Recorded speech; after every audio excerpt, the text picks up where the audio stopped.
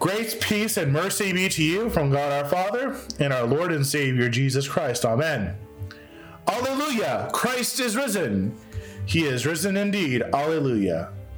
Jesus said to Mary Magdalene, "Do not cling to me, for I have not yet ascended to my Father. But go to my brothers and say to them, I am ascending to my Father and your Father, to my God and to your God." Mary Magdalene went and announced to the disciples, "I have seen the Lord," and that he had said these things to her. This is our text. I don't think we can really get into the emotional state of the disciples and the women on Holy Saturday. They had watched their teacher, mentor, brother, their friend for 3 years die the most humiliating, excruciating death imaginable. For the disciples and the women, there was no tomorrow. There was no future. The one they called the Son of God was dead, and their hopes dashed on the rocks of Roman brutality. Was he really the promised one, the Messiah? Yet he died. Though Christ repeatedly told them that he would die on the third day rise, the disciples and the women had an imperfect faith. To them, it was outside of the realm of possibility that Jesus would be raised from the dead. No one had ever done this before. This is evident in Mary Magdalene's reaction to our Lord. She doesn't even recognize him. Whether this be from grief or Jesus veiling his physical appearance, it never crosses Mary Magdalene or anyone else's mind who encounter the risen Lord for the first time that this is Jesus standing before them, risen from the dead. An impossibility now made possible. A man has come back from the dead. Jesus Christ, the risen Lord. Imagine the joy in Mary Magdalene's voice when she proclaims to the disciples, "I have seen the Lord." The disciples fared no better. Their life is turned upside down. Even before Holy Week, they knew that their lives were tied to Christ's life. Thomas quips as they head to Jerusalem to witness the resurrection of Lazarus, "Let us go that we may die with him." On Good Friday, the disciples saw their worst fears realized. Their teacher, friend, and brother was crucified before them, and they knew it was only a matter of time before they were next. And the religious authorities wanted nothing more than to stamp out all this Messiah business. In the upper room, the disciples knew their life was tied to Christ's life. Their fate was tied to his. For all they knew, they had no hope, no future, no tomorrow. They had spent 3 years with their teacher, friend, and brother, and now all of that was gone. They could see no possible way for the situation to turn around. No one had come back from the dead on their own accord. You can imagine the joy in the disciples' face when they see the risen Lord and when he says to them, "Peace be with you." Jesus does what is impossible for man. He physically rose from the dead. He still bears all the marks of his crucifixion, of what it took to win the forgiveness of sins. But he lives, and now that he lives, death has no more hold over him. When Christ rose from the dead, he kicked death's in the teeth. Death's sting is no more because Christ has abolished death. The bleak darkness of Christ's death on Good Friday is overcome by the light of Easter. The light shines in the darkness, and the darkness has not overcome it. Only through Easter do we know that Good Friday was good. But maybe we can understand a bit of the hopelessness the disciples were feeling. What are things that you are worried about? What are the dark things that seek to destroy your life? What makes us think that there is no future, no hope for tomorrow? Have you been laid off recently from your job and you can't make ends meet for your family? Are you going through a messy divorce and just can't see the light of the tunnel? Have you or a loved one been diagnosed with cancer or a terminal disease and wonder why this is happening? Has a loved one of yours died recently? Do you feel the black hole in your heart because of loss and pain? Today, Christ attaches a promise to tomorrow. It's going to get better. way better than anything we could possibly imagine.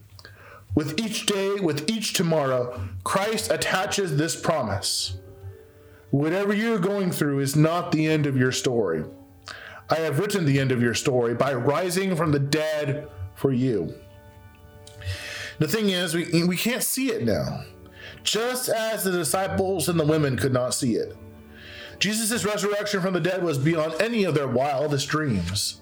Today, Christ defies all of our expectations. The dead are supposed to stay dead. And even if God does bring someone back to life as he did with Lazarus, you're just going to die again. That's just how things work. No mortal can break death's curse. But Jesus does. Jesus breaks death's curse. Jesus is no mere mortal. He is the God-man. He is God graciously visiting his people.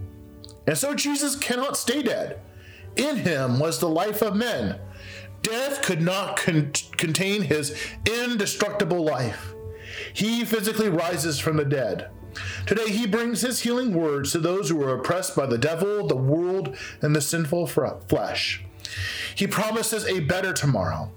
A tomorrow that is guaranteed to be better because Christ promises to you today that you too will rise from the dead. Paul speaks about this mystery in our epistle reading from Colossians chapter 3 when he says, "For ye have died, and your life is hidden with Christ in God. When Christ, who is your life, appears, then you also will appear with him in glory." God's work is hidden in you right now. It is a thing that cannot be seen. It cannot be scientifically measured. Under the veil of our sinful flesh, Christ has made us a new creation. And though our mortal frame dies, though this body of ours is tied to Christ's death by baptism, we know that we are also tied to Christ's resurrection. The disciples knew their life was tied to Christ's life. Our life is tied to Christ's life. And if our life is tied to Christ's life, what does that mean? It means that death has no dominion over you anymore. For those who cling to Christ's words, death is abolished. It has no more power. Christ's resurrection means that there is no sin so great that he cannot forgive. He died for that sin, and even more, he rose triumphant over the power of sin. Jesus is not going to let anything get between you and his love for you. Our life is tied to Christ's life, and that means that the devil's assaults are powerless. The devil and the demons are rendered powerless because Christ rose triumphant from the grave. You know, whenever something bad happened to me growing up, my father would say, "They can't take away your birthday." I would like to change my father's adage. When the attacks of sin, death, and the devil arise in your life, they cannot take away Christ's promise of the resurrection. They cannot take the promise of the resurrection of the dead from you.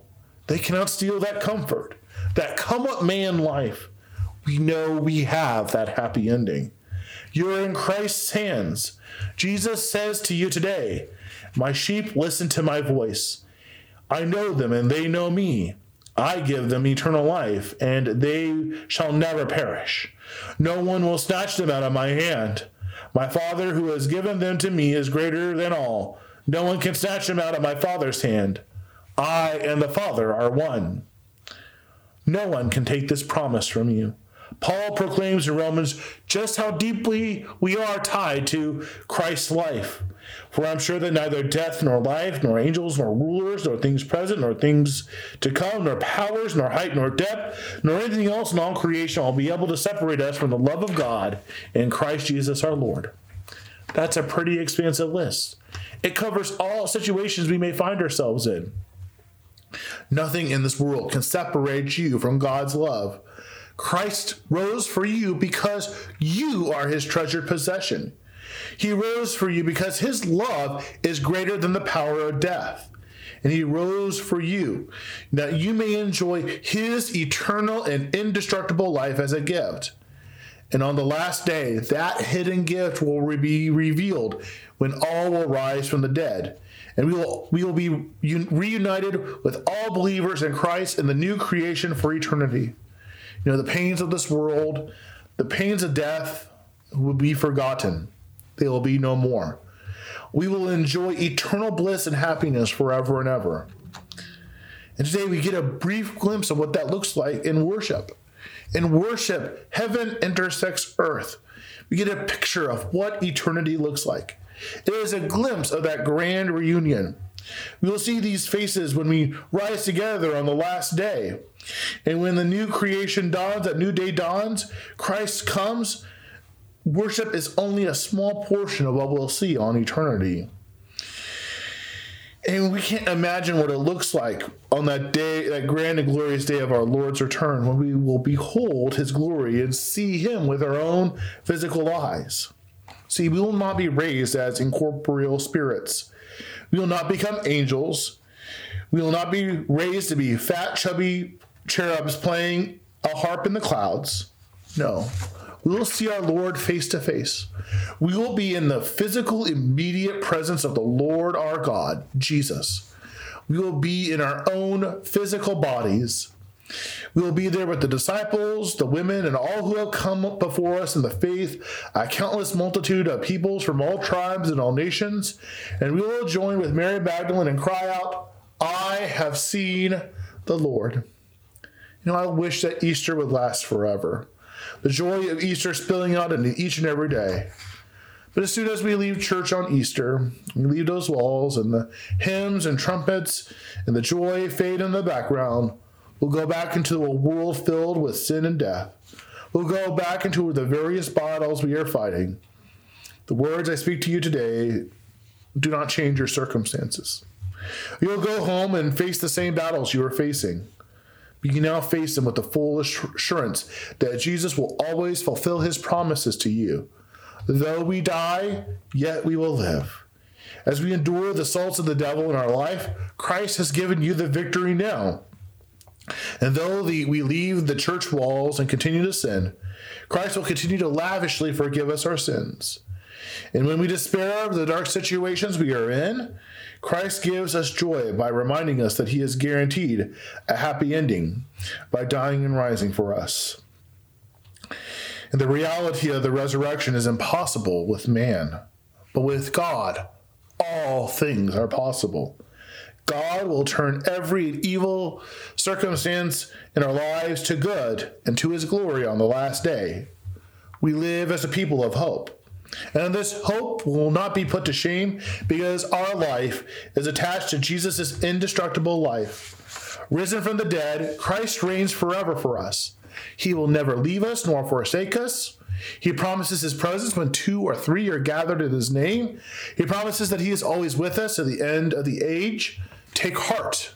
Christ has overcome the world. I don't know what the new creation is going to be like. I haven't been there.